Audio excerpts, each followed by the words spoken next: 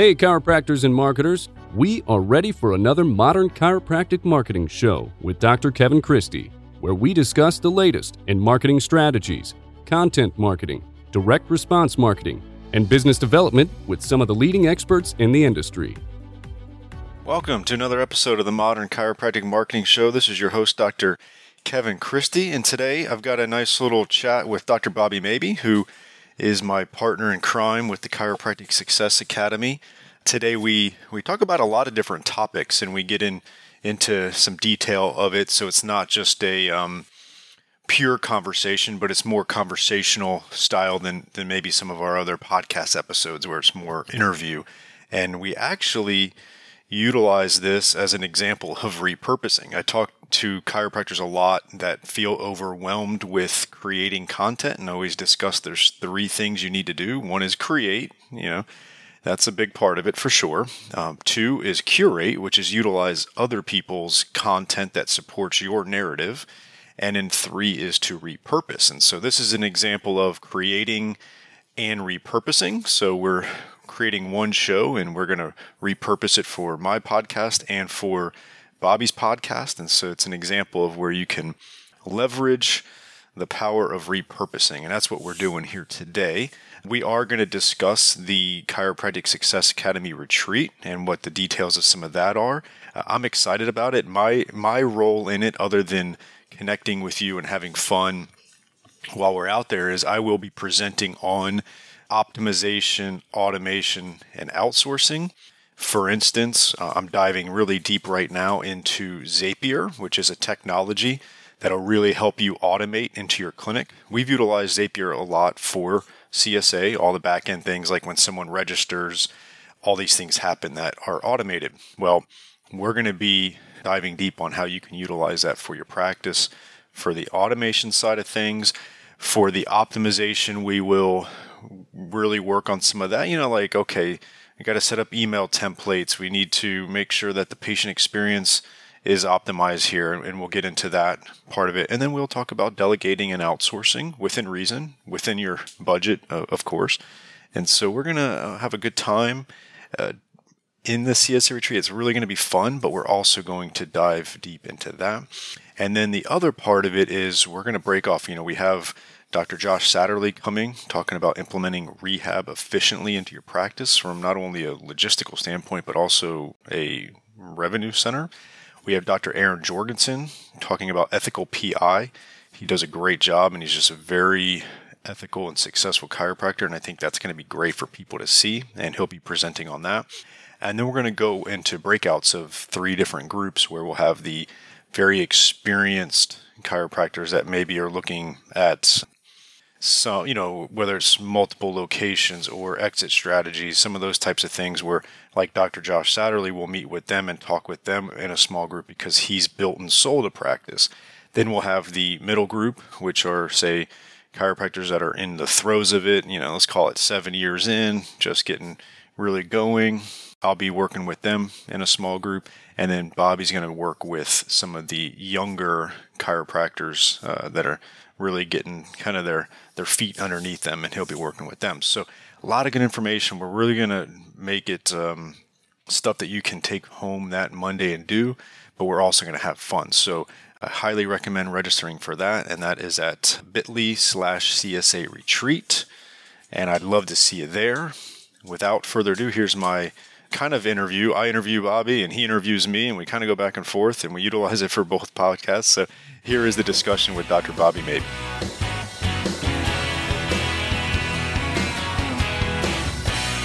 All right, ladies and gentlemen, this is the podcast, the 2DCs podcast with Dr. Kevin Christie. Hello, Kevin. How are you today? And Dr. Bobby Maybee. I'm good. This is the Two Guys podcast because we're going to diversify this content into both of our different podcasts, the Forward Thinking Chiropractic Alliance podcast and your Modern Chiropractic Marketing podcast. Absolutely. It'll be cool. I think I've seen this done before. Well, we never know. I like experimenting on it because it doesn't really matter just as long as we have good conversation. Yeah. For people who are listening to this and don't know about your podcast, where can they find it? Yeah, the Modern Chiropractic Marketing Show. You can type in that URL. You can look for the Facebook group. You can Google it. If you don't know what Google is, you can Google. Google. It's like podcast. Like the Two Guys podcast. Yeah, exactly. And for people who don't know about my group, it's called the Forward Thinking Chiropractic Alliance. Yes, there's a Facebook group. There is a website, forwardthinkingchiro.com, which we'll refer to again in the near future here on this show. And then the podcast itself is Forward, the podcast of the Forward Thinking Chiropractic Alliance. It's on iTunes, Stitcher, the website itself, and now it's also on Spotify. Man. Getting that coverage out there. We have sponsors now, Kevin. So no, I know you got to please them. You got some good guests too. Like I like listening to your podcast because you got some big hitters on there, and I think it's very wide ranging as far as the conversations go. I want to get a little wider though. I think I want to interview a lot more people from different professions and start to give people more perspectives about life in general, because we get stuck in our little professional bubble. And we might not realize that a lot of people are going through a lot of the same or similar challenges, which you probably see more of as a member of Strategic Coach, right? I do, which is why I joined them back in the day, was because I didn't want to be put in a box that most chiropractic coaching is. And I wanted to be more of like an entrepreneur and understand business and marketing and be able to then apply it to the type of chiropractic that I wanted, basically. Yeah, I had a friend once, similar things that we talk about. I never would consider myself a consultant, maybe a coach, but maybe more of a guide, but maybe a coach would be fair. And I always talk to him about like someday this business acumen that he has and the clinical acumen I have and things like that, we should provide a service to people. We should be coaches. And he was always like, all right, when I make my first $1 million, then I'll consider it. And it was like, I don't think it's ever going to work that way then. And quite frankly, I don't think making the $1 million makes you an expert on any of the content. No, it doesn't. And sometimes those folks are not good at coaching. They're more like anomalies. Sometimes the biggest ones you see in business or practice are complete anomalies or complete innovators. And you're not going to be able to replicate what they do in your practice. You have to make yourself your own anomaly, which leads us to the Chiropractic Success Academy, or at least in my mind. Our shameless self-plugging that we're going to do here for a moment. You and me started this Chiropractic Success Academy. It was originally sort of my idea to create a thing that was sort of like a YouTube of really good chiropractic information. And you got to pay for it because it takes work to put that stuff online and all that. But I wanted it to be categorized and sort of curated and produced in a way that can be applicable to everybody and just have tons of content on one page that whatever you are curious about as the member, whether it was marketing that day or clinical stuff, business related content, that you could go and do that. And I needed somebody who really knew the marketing stuff way better than I ever could, and the business stuff. And that's you for sure. So I asked you and you said yes, because you're nice and influential, easily influenced by a guy like me. Yeah, a little bit of both for sure. So we started this Chiropractic Success Academy. It's been going great. I think it's still an experiment in process, like an ant farm. We're trying to make it better each day. But what impressions have you taken from it so far as we've gotten started? We're about, 6-7 months in or so? Oh, July of last year. So we're pulling up. Yeah, it's been a good. We're getting almost to a year. Yeah. Yeah, it's been a good run. And I think one of the images that I found from Joe Polish maybe a month ago, and I think I shared it, but it was a box with a bunch of dots in it, and it said information, and then it was a box with all the same dots but connected, and that said knowledge. And I liked it because I feel like that's what, say, my Facebook group is and your Facebook group is, to where it's a bunch of good information, right? Like it's a bunch of good information.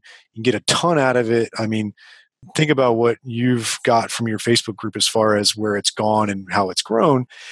But then something like CSA is more of like connecting those dots and putting it in a way that's digestible for people at any step of the process of being either a student, new grad, middle of the road, kind of been around for 5-10 years, and then more experience like you and I think it really helps connect those dots. And then especially as we've it's become more robust. The academy, there's a lot of information in there. That's why we decided to put that kind of start here category where it's like, hey, run through these things first, and then you can go the direction you want to and use it as kind of a database of things. So I think that's what I've gotten out of it. It really connects those dots. And the members that we have now, they will tell you, with you and me producing anywhere from 3 to 4 things per month to put in there, that they feel like they're drinking from a fire hose sometimes. Yes. And I always try to reiterate that you're not supposed to digest all of it. Pursue the things that are important to you. And we accomplished that in the beginning of the CSA through an audit process that you came up with. Mm-hmm. Yeah, we did a pretty extensive audit to where we gave them 3 big key takeaways to start there. And then, we probably need to actually have them refill it out just for their own doing. I don't want to go through all the time to read through all theirs again. Yeah. There was like 85, I think, signed up from the beginning. I was like, oh. It's a lot of, to individualize everybody. That's a lot to go through. Yeah, but the audit's cool because it actually give you the feedback you need without having to necessarily have someone go through it. And as you fill it out, it's like, oh, I probably should do that. I should probably improve on that. It makes you think, and so it gave a little bit of a tailored component to the CSA for them, and then they could plug in what they needed to do. Before we started this, and I was hanging out with my 2-year-old and saying, before you do a podcast, I was like, what am I going to talk about and all that? And just the word success came to my mind. Like, how do you even define success? Or when it comes to the Chiropractic Success Academy, I try to define it for all of our members as a thing that's success. You have to define your own definition of success and not let somebody else define it for you. And then we build the roadmap from there. I'm not asking you what you think success is, but I found that running this academy, it's been challenging to sort of help people see that their own success can be completely different, and then try to show them how to make their own roadmap to get there. Yeah, and I think it's a good way of putting it because it's going to be different for everybody, completely different, right?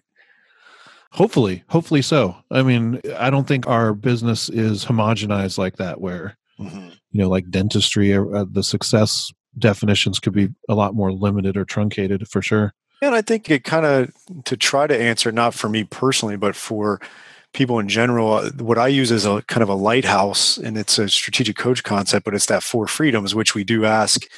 And we have a module, and it's like freedom of time, freedom of money, freedom of purpose, and freedom of relationship. And it's like, we can all point to the person that's got plenty of money, but has no time. And they're just killing themselves, and their family's falling apart and all that. And then we get the person that's unfortunately doesn't have freedom of money, especially in our profession. We run into that a lot. So we got to get that squared away. But the thing with money is it's all your personal relationship with money, right? Like, people that make $95,000 a year and live phenomenally and are happy and everything's great because they're smart with their money, and they're, and then you got people that make $325,000 a year and their yearly expenses are $375,000 a year. Right. Exactly. Well, that was my point. Like, I could define success through the Success Academy by, if I can show a doctor whatever that end game is, if I can show them the way there and they can figure it out for themselves, that would be what I would define as success. I mean, I see so many chiros that are sort of stuck in that leaky bucket rat race, like they've just constantly got to fill the bucket, and they end up on your doorstep. They're like, can you be the one, Kevin, Christie, Bobby, can you be the ones to help me fill my leaky bucket? And they sort of come snooping around and seeing if you can fill their leaky bucket. And you try to tell them it's not the bucket, it's you. And they don't want to hear. They're like, on to the next one. I don't have time for this. I need to find someone who's going to help me fill my leaky bucket. And it's like, maybe that's not the definition of success that'll work for everybody. It's true. And I had this conversation with someone not that long ago because there's definitely a cash flow crunch. And I've talked to quite a few chiropractors about this.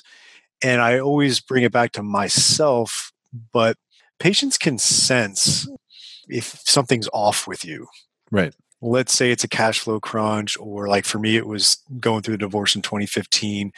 I struggled. I showed up to work every day. I never missed a day of work, but I struggled. And patients could sense that, even though I put on a show when I was at office and it did help, and as far as being around people and all that, but they could sense it. And after the fact, when everything kind of the dust settled, people would share with me afterwards, like, I could just tell something was a little off. And or if you're having cash flow issues, you're going to be thinking about that. And like, if instead of 20 patients on the schedule, only 13 showed up, and you're pissed off and you're aggravated, and it's going to seep into that.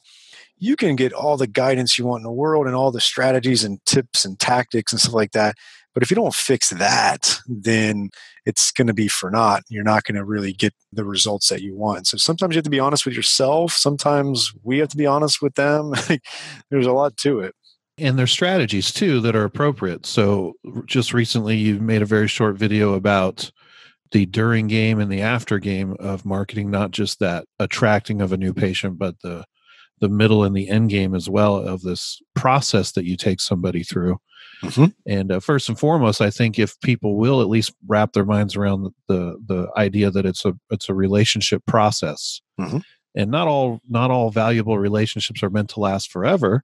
But at least if you can respect the process, you can build more worthwhile relationships. But what did you have to say about the during and after game that was important, or that's sunk in with you the most? Yeah, so I'd like to give him credit. Dean Jackson talks a lot about, he's a marketing guy, and he calls it the before, during, and after unit. And essentially, what the mistake a lot of chiropractors are making is that they only focus on new patients. We hear when we're in school, new patients are the lifeblood of your practice, and everybody's trying to get through new patients. Well, historically, yeah, you have to have new patients, but historically, chiropractors have kind of burned and churned through new patients.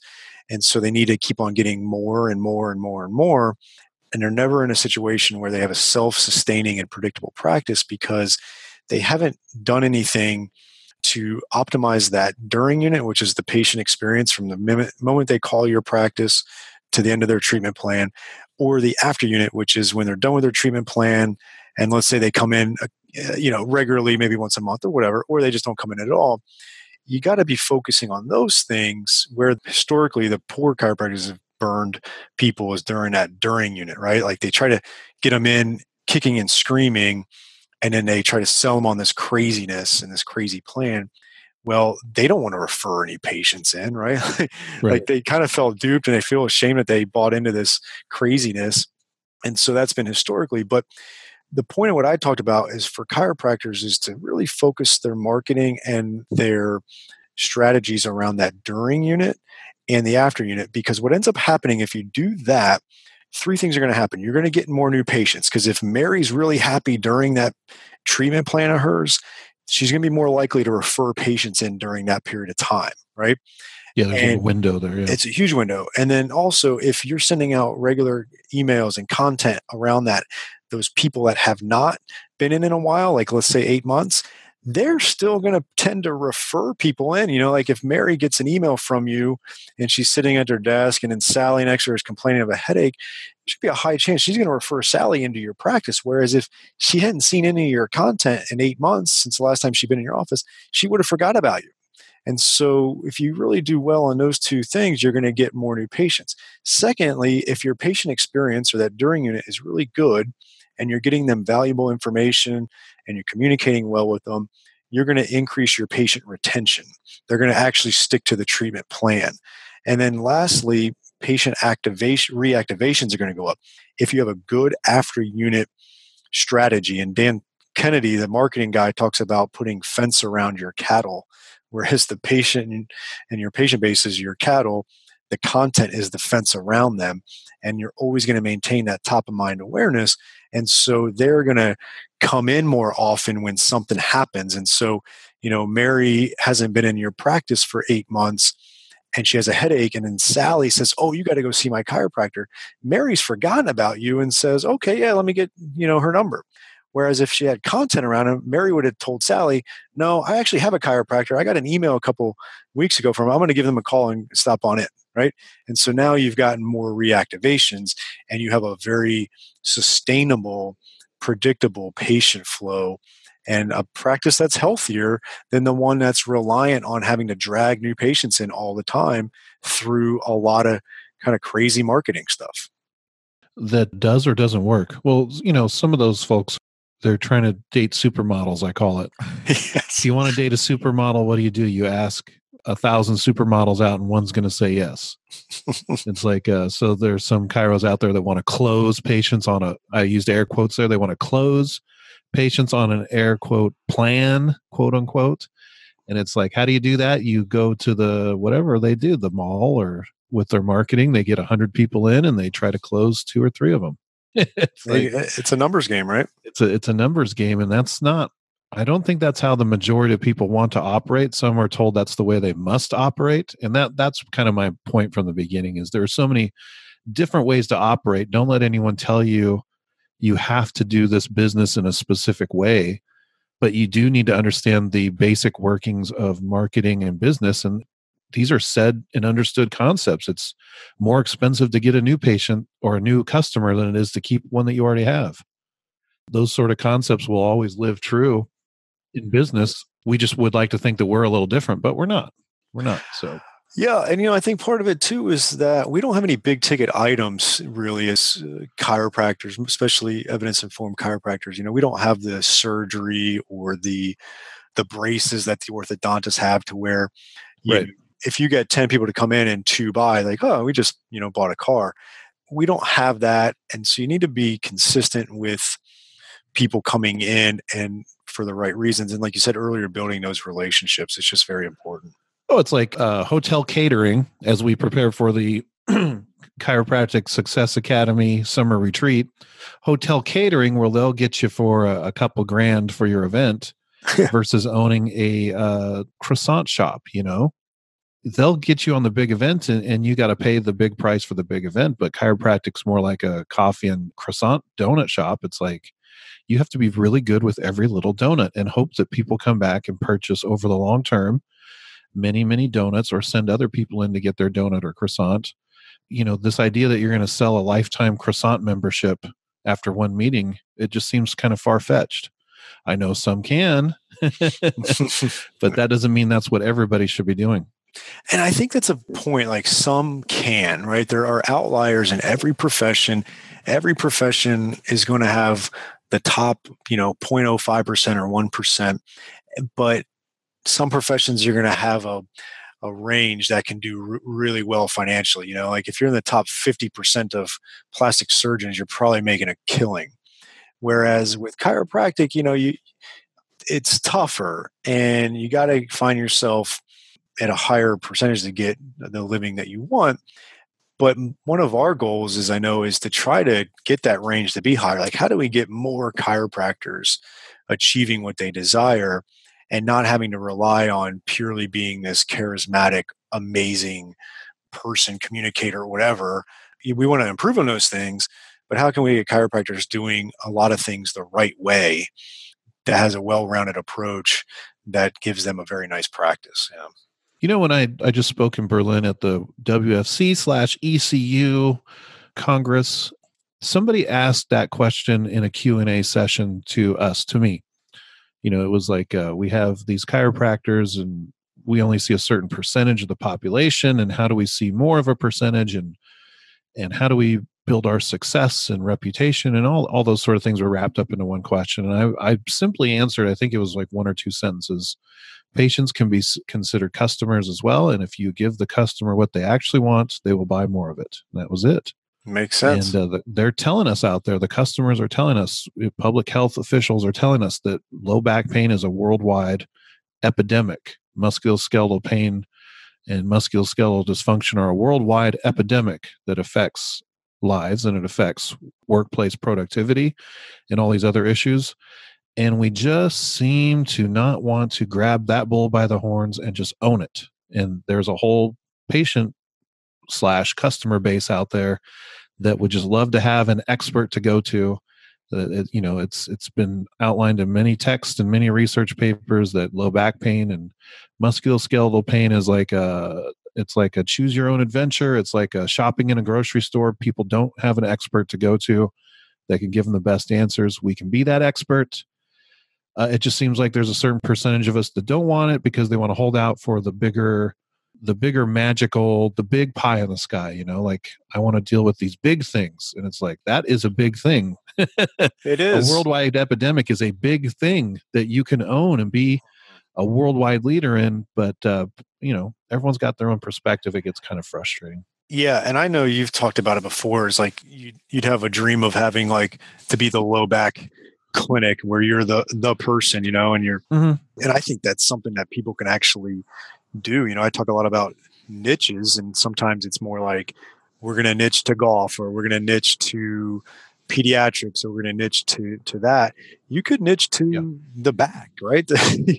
You could be the person in your community as the go-to for it.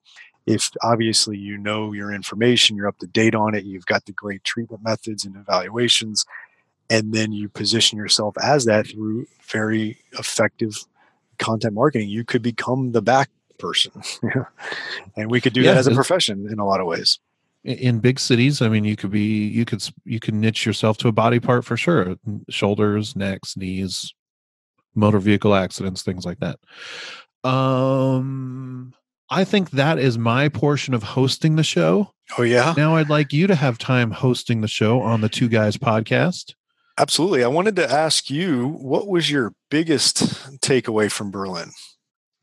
My biggest takeaway is that the tide is absolutely shifting, even if it's shifting much slower than people would like to imagine, as far as this movement towards a more evidence-based, integrative, patient-centered approach to care. There was a recent survey that went around on Facebook about removing the word subluxation from the profession. Yeah, that was an interesting one. Get into it here. But that question was asked in a researched, published poll in, I believe, it might have been 2003 or 1993. It was one of those. I think it was 2003. And 97% of the people said, no, we're not getting rid of that word. And then you move on to now, 2019. So we're 15, 16 years later.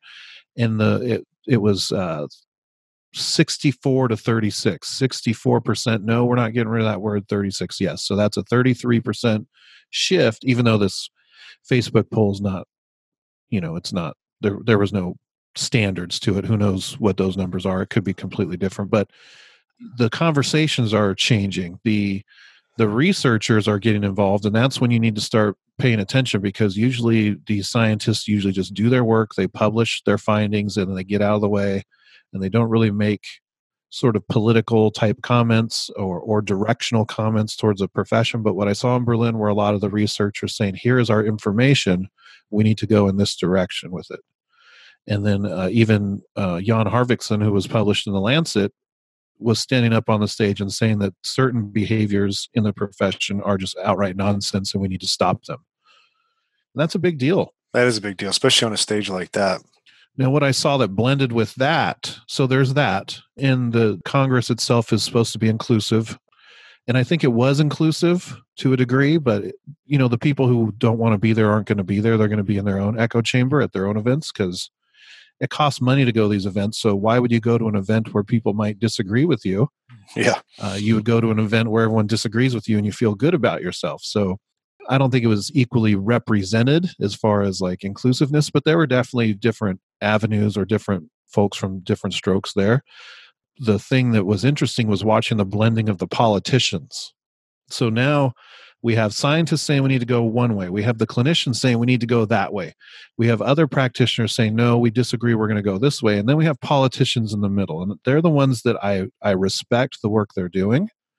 I understand that it's work that needs to be done. But geez Louise, do they suck at life. I mean, they're stuck in a position where they have to try to please everybody, So their language is the most ineffectual, we always think that the politicians are the ones who are supposed to get things done, right? Mm-hmm. Like they're the ones who go in there and they make change happen and they represent people and they get it done. But I think in the chiropractic political landscape, and this is not an insult on any one person or politician, because I know they're doing the job, and like I said, I think they're doing the best they can at it. But they also are on like a hierarchy. They're at the top of a certain food chain, and they don't want to lose their position in this food chain at all. So they're not going to say anything that's going to offend anybody. And that's where, you bring up someone like me into a room like this, because I will say the thing that needs to be said, within some bounds of modesty or respect. I'm not going to get too out of hand, but someone's got to say the things that need to be said. And it was such a relief to see people like Jan Harvickson and Greg Kawchuk and these researchers and leaders like Michelle Myers and other PhDs that were saying the things that need to be said. But the politicians were still like sort of, we can't offend anybody. And I get it. That's where their money comes from. You ever see the movie Charlie Wilson's War? A long time ago. Yeah, we need a Charlie Wilson for the chiropractic profession. I mean, for those that haven't seen it, he basically was a politician from Texas, and he got things accomplished that would have been no chance with his platform. I think he was a Democrat, not to get into politics, but there was just no way it was going to get done. But he was so connected, and he knew how to really get things done, and he wasn't afraid to shoot people straight, and he accomplished what he set out to do and really changed the game for that particular topic. But we definitely need a Charlie Wilson to. Here's my vision, man. Like, there's a lot of talk of divorce in the profession, or somehow like stair-stepping the profession so that one faction that believes a certain way can go one way and one faction goes the other way. I don't think there's two factions. And I think that's the foundation of this argument that is flawed. So everyone who's talking about divorce, or the politicians that are like, you can't be left or right, whatever you want to call it, because you might offend this mass middle that's just really apathetic or quiet. Is that there's no mass middle. I think there's just a bunch of different small segments to the profession that are sort of like tied around their treatment type, right? Yeah, like makes sports. sense. And then even in sports, there's like sports rehab people, and then there's like sports physiotherapy people, and then there's like sports performance people, and then there's the people who use clickers, and then there's the people who do nutrition and functional medicine. Like, they're not in a middle, they're all over the place. So you're not going to appease any sort of middle. And it's just a foundational way that this profession came along. It's been there since the beginning. So there is no pleasing a middle. What you need to do is at least sit everybody down and say, okay, for now, what can we at least agree on? Can we agree on anything? Can we agree that people should have access to conservative care, like conservative holistic care? Okay, we can go there, right? Mm-hmm. And then kind of branch off from there. So instead of focusing on our disagreements, if we can focus on our agreements, then we can at least start somewhere. But I do think at some point, everybody is going to have to break bread in one room. And if I remember my history right, that's where the WFC, the World Federation of Chiropractic, came from. I think they, at some point, came to the ICA and the ACA, and they were like, y'all need to come together. It was like a Beatles song, like come together. And the ICA and the ACA could not do that. Mm-hmm. So the WFC was born out of that in one way or another. Okay, that makes sense. Now, you kind of mentioned earlier about, you're kind of becoming that person that's trying to move that conversation forward.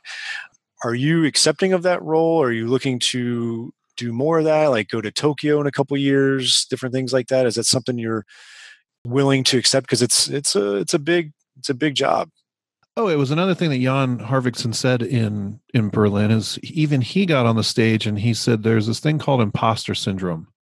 To the docs listening out there, you have it too.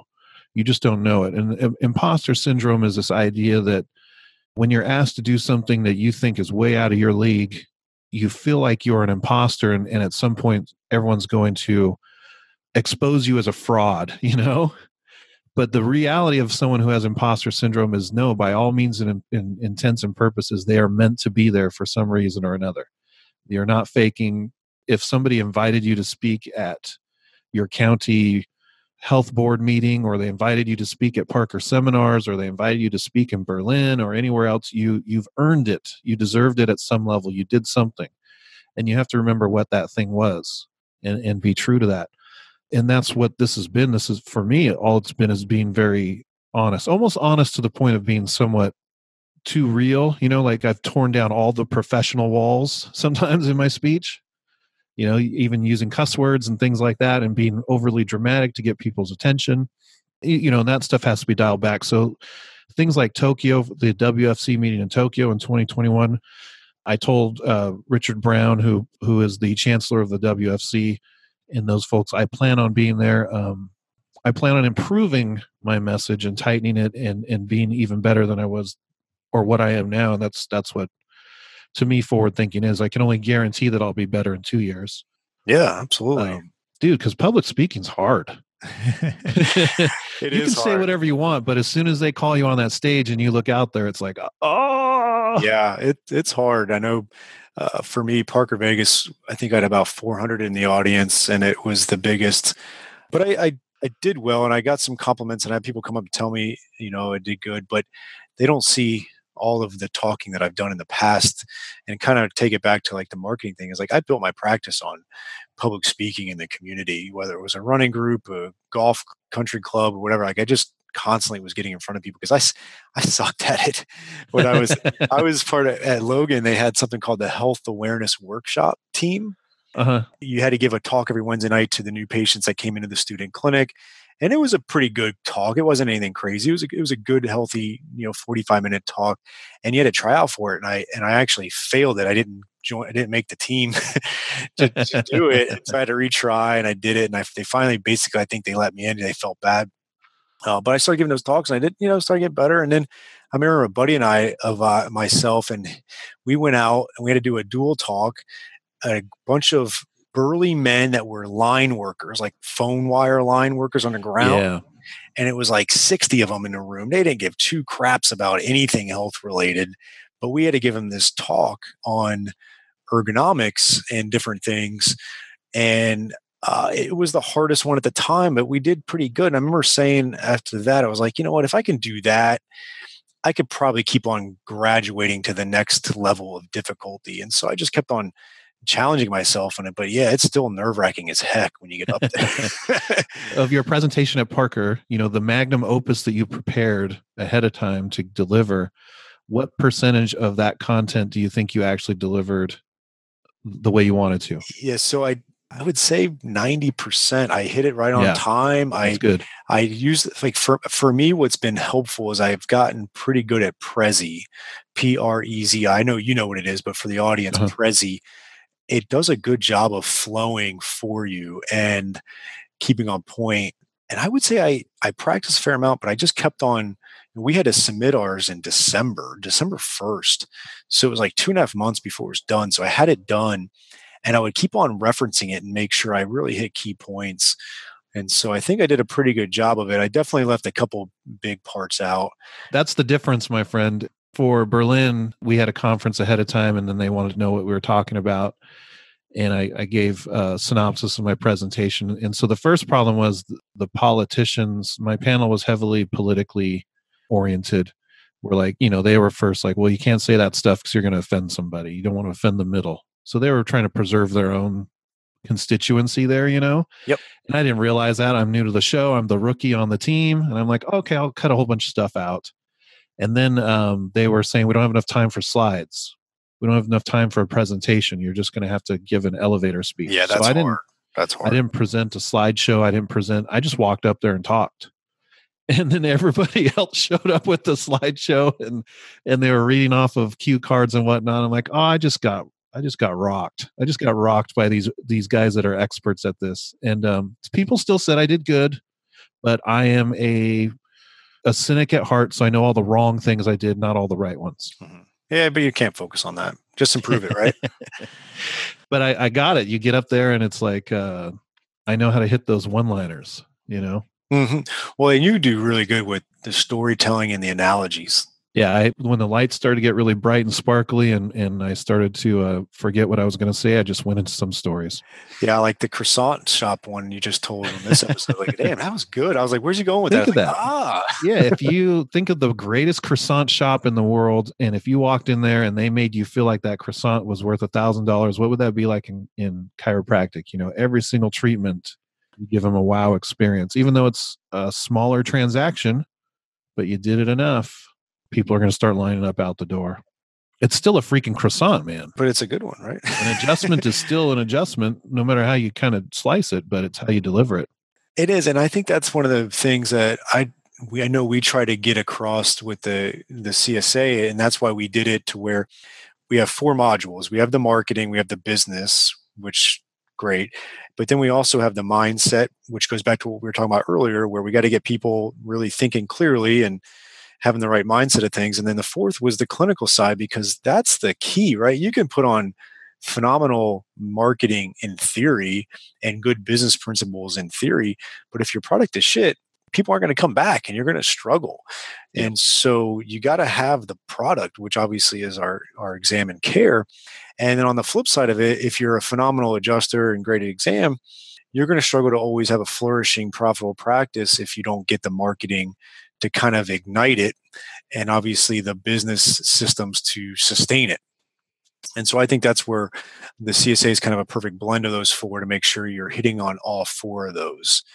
And Totally agree. I also think that the service you provide outside of the care is part of the product as well. So like your ability to answer people's financial questions or produce or execute their billing and collections appropriately, hours available, those are all products, especially in a commodity.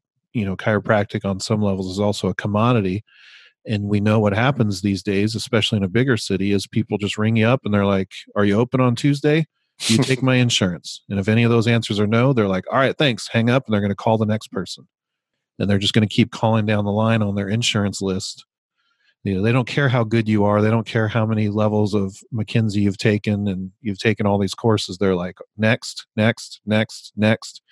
And yeah, that's going to lead to that leaky bucket if you can't exceptionalize yourself. Does that exceptionalize yourself? I like it. We can add that to Webster's if we need to. Exceptionalize yourself. No, and I think that's definitely a key point. And I think it's being missed by a lot of people. And I had this conversation when I spoke at MPI, and it was more around the adjustment part. So I'm not going to get into it, but ultimately, a lot of chiropractors are in the evidence informed or kind of abandoning it sometimes when it would have been a really good option for that patient and for a lot of patients. And I don't know why it is, but one of the things it could be is that they don't get proficient at the adjustment in school. They get out and they find themselves in a practice that maybe isn't doing a lot of it, or they don't practice perfect practice. Yeah. And they don't ever get really good at it. So then they give up on it because either they feel ashamed that they're not good at it, or insecure that they're not good at it, or they aren't delivering a good adjustment. So the patient's not getting results from it. So they say it doesn't work. There's all these things that can happen with it. And so I think that's part of what's interesting is people getting away with it. But if you just focus on getting really good at the deliverable, whether it is the adjustment or the rehab or the soft tissue, then you're going to have a big, you're going to rectify that hole in the bucket type of situation. Now you can just pile on good business and marketing, right? Oh yeah. No, it's like, if you only made croissants, you would get really, really good at making a croissant. If you're making croissants and bagels and donuts, you're going to kind of have to multiply or divide your attention there. I'd say I was pretty blessed, and most people would not consider this a blessed situation, but my first job out of college as an associate was at one of those high volume, personal injury, Spanish speaking only clinics. And most people would frown at ever considering working at one of those places, but it gave me a couple things. One, on many days, I never spoke a single word of English, so I am pretty proficient at street Spanish. You are. Because there was no other option. Yeah. And if you, I was told somebody else today, my brain is only my brain. I don't know what's going on in anyone else's brain. I don't know how you all assess yourselves or consider how you're doing, whether you're quitters or tenacious or whatever. But there was also this part where when you had to see us like 60 a day or whatever it was, you had to go in and you had to adjust. Someone who can't even give you feedback in proper English that you understand well about how it's going or how the adjustments feel or what they're experiencing. I had to learn that information with my hands.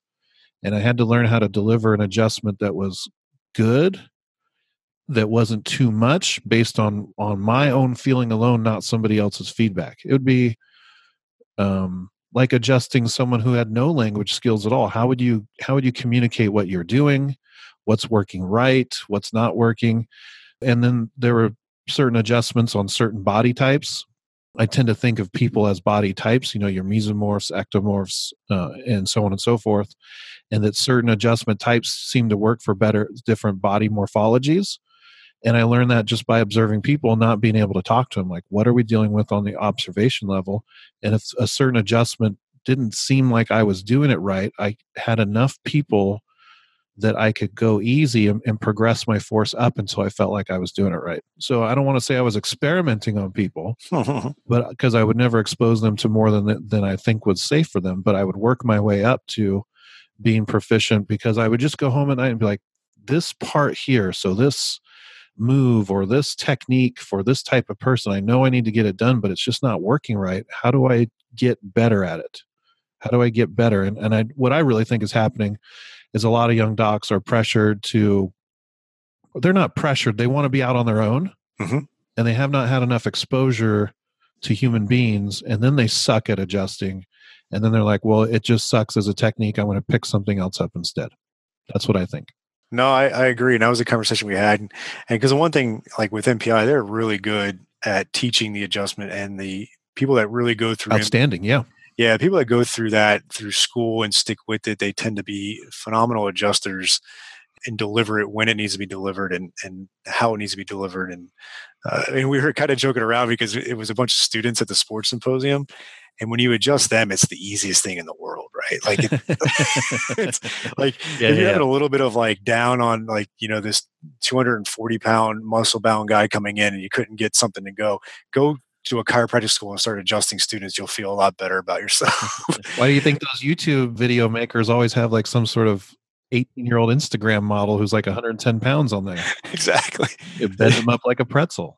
Then you get the private practice and reality slaps you in the face. But, yeah, I just, one thing I've always liked about the MPI is they do a good job of teaching it and getting proficient at it. So it's been good for sure. And I know that we're excited. They're going to actually help us out a little bit with our content for the Chiropractic Success Academy under the clinician side of things. So that's a cool collaboration.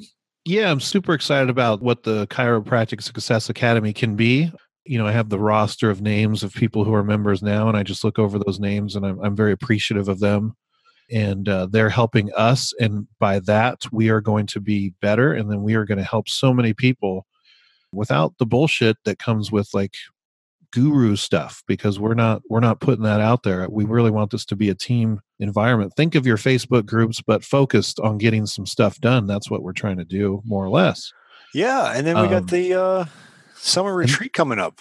And then I think people will come along. I think the right people like Motion Palpation Institute and whatnot, they will come along, and they're the masters of the content. Yeah. We just want to assimilate it in a way that's really valuable for people. Now, this Chiropractic Success Academy summer retreat, my wife's been getting the hotels ready and all that stuff, and she's an event planner in the past, and it's all nice. It's going to be very nice. Now we just got to get some butts in the seats, and this content is looking like it's ready to go. Yeah, we're good. I'm excited. I know we got people registering and reaching out, and it's going to be fun. I like the collection of thoughts and ideas, and obviously you and I will be there doing our thing, and then we've added Josh Satterley, who's going to talk a lot about the rehab side of things and how to integrate that, right? And then we've got Aaron Jorgensen about masterful and ethical PI practice and marketing, because it can be done. So if I can interrupt, the reason I think we've chosen Aaron is, and not many people know who Aaron is, and that's one of the reasons, is the guy is just a baller. He knows his job. He really cares about people in this sort of niche of chiropractic where you're not supposed to, or the idea is that you don't. Like, he is killing it in personal injury practice the right way. You know what I mean? Yeah. Like, he's not shady in one way whatsoever. So on that aspect, I absolutely love the guy, and he's not going to get up there. He has no bravado. He's a very modest guy, but the information that he has is so powerful. I'm going to stand right next to the stage with the bullwhip and make sure he stays up there. and it'll be good for him. Now, Josh, when we look at the CSA from a spectrum, we look at it in four categories. You're either just starting out, like you're a student or an associate. You might move your way up into independent contractor status, and then eventually a business owner, and then eventually the end of career, retirement, selling practice, investing, and things like that. And we want to cover all four of those bases in your road on this journey that you're on in chiropractic. And Josh has built a successful practice. Mm-hmm. He's sold a successful practice. He knows what it's like towards the end game after your business is churning for a while. What are the next big steps you can take in your life? And he knows this rehab stuff. How do you put rehab together and get paid to do it and make sure it's a program that flows in your office? Because I know there are plenty of people that they weren't exposed to it enough in school. Like, I know how to do the exercises, Chief, but how do I do the exercises in my office so that I can get paid and there just isn't a bunch of people hanging around doing sets? Or the chiropractor that's spending 45 minutes, 30 minutes, whatever, doing all these exercises, yeah, and charging $50 total. It's like now you're making $100 an hour. You're essentially a massage therapist price point. And that's a problem. And so I know he's going to show how to integrate it to where you can actually provide quality rehab and actually make money doing it. That would be nice. Yeah. Yeah, no doubt. I'm excited about that. So the summer retreat, you never know how these things are going to go in the first year, but we are building towards something that I think is going to be quite epic. My experience from Forward Kansas City, the event we had last year, was you don't want to miss the first one. There's something magical about the first one. Mm-hmm. And then it gets a little more standardized as it goes, but you'd be in pretty special company to be at the first CSA summer retreat. And we're going to have a lot of fun doing it. All the money that's coming into it's going back out into this event. So yeah, we're not making money off this one. But yeah, we're going to have some fun too, right? Major League Soccer with Portland. Yeah, I've got a couple little treats planned in there too. So my wife's helped me plan a couple nice little treats. So this actually will feel like one of those retreats. We're going to be in an urban forest. So you're going to have a little bit of city life and a little bit of woody life at the same time. Perfect. I like it. I'm excited. Yeah, man. So, and we get to see each other again, which is always good. Yeah, we'll have a couple drinks. So I don't know, on a scale of 0 to 10, how did the Two Guys podcast go? This was actually not too bad. I liked it. We got to do it probably like every so often just to do a little catch up. Yeah. So like every 6 months or so, we'll just throw in a special Two Guys podcast. We'll do a Four Guys one when we're in Portland, maybe with Josh. Yeah. When we have these events, it's awesome because someone will just pull out a microphone and push record and we'll just see what happens. We should do one where we're drinking yeah, three of us will be drinking. You're the wine guy. I'm the beer guy. Josh is the cider guy. And then Aaron drinks Diet Mountain Dew. Diet Mountain Dew. So we'll do a podcast until one of us keels over. So. I'm all hopped up on Mountain Dew, Chip. Come at you like a spider monkey. That's awesome. Yeah. If anyone has any questions about the Chiropractic Success Academy or the summer retreat, you can email me at forwardthinkingchiro@gmail.com. Yeah, I still have a Gmail address. You can also check it out on the events page on forwardthinkingchiro.com. Or you can reach out to Kevin. You can also find us on Facebook. Search us by names. But do they have an email to reach you out to? Kevin at moderndeskjockey.com. Keep it easy. Sweet. It was a pleasure. Absolutely. Before I let you go, I want to give you 3 ways that we could potentially work together in helping growing your practice. First is the Chiropractic Success Academy, and it's an online academy with a closed Facebook group, a monthly Zoom call as a group, and we really work through a lot of key aspects of growing your business, such as marketing, business, the clinical side of things, and also the mindset. And we have a great academy built out with all kinds of information you'd want that you can go through at your own pace. We have, for new members, a kind of a game plan of following these first set of modules so you don't get overwhelmed and then go from there. We bounce ideas around in the Facebook group. You have some access to myself and Dr. Bobby Maybee, and you can find that at bit.ly/your CSA circle. So that's number 1 way you can work with me. Number 2, another way we can work together is through the CSA Retreat we're having in Portland, Oregon. and that's going to be June 21st through 23rd. And that's where we're going to really dive one-on-one live as a group and get into the details of growing your practice. And we've got some special guests coming to that, Dr. Josh Satterley, Dr. Aaron Jorgensen, and you can find that at bit.ly/CSA Retreat. And then lastly, I'm doing some one-on-one coaching. I've got some chiropractors we're working with. If you're interested in that, where you have a coach and you have someone holding you accountable, and we get really clear on the modern chiropractic marketing principles, and that is the coaching is MCM Mastery. And if you're interested in that, you can go to bit.ly/MCM Coach, and you can check out that information, or contact me at kevin@moderndeskjockey.com, and I can discuss it more with you. So hope those are some ways where you think we can work together and help grow together. And I appreciate everything that I've learned from you, and I love sharing some of the stuff I've been able to learn through interviewing people and doing this for 15 years in private practice. Thank you for listening to another episode of the Modern Chiropractic Marketing Show with Dr. Kevin Christie. Tune in next week for another episode that will enhance your marketing, business, and practice growth. Also, don't forget to subscribe to Dr. Christie's Modern Desk Jockey podcast and share it with your desk-sitting patients. In the Modern Desk Jockey, Dr. Christie provides health and wellness best practices from some of the leading experts in the corporate wellness industry. Remember, chiropractic practice isn't easy, but it shouldn't be overwhelming. Keep leveling up.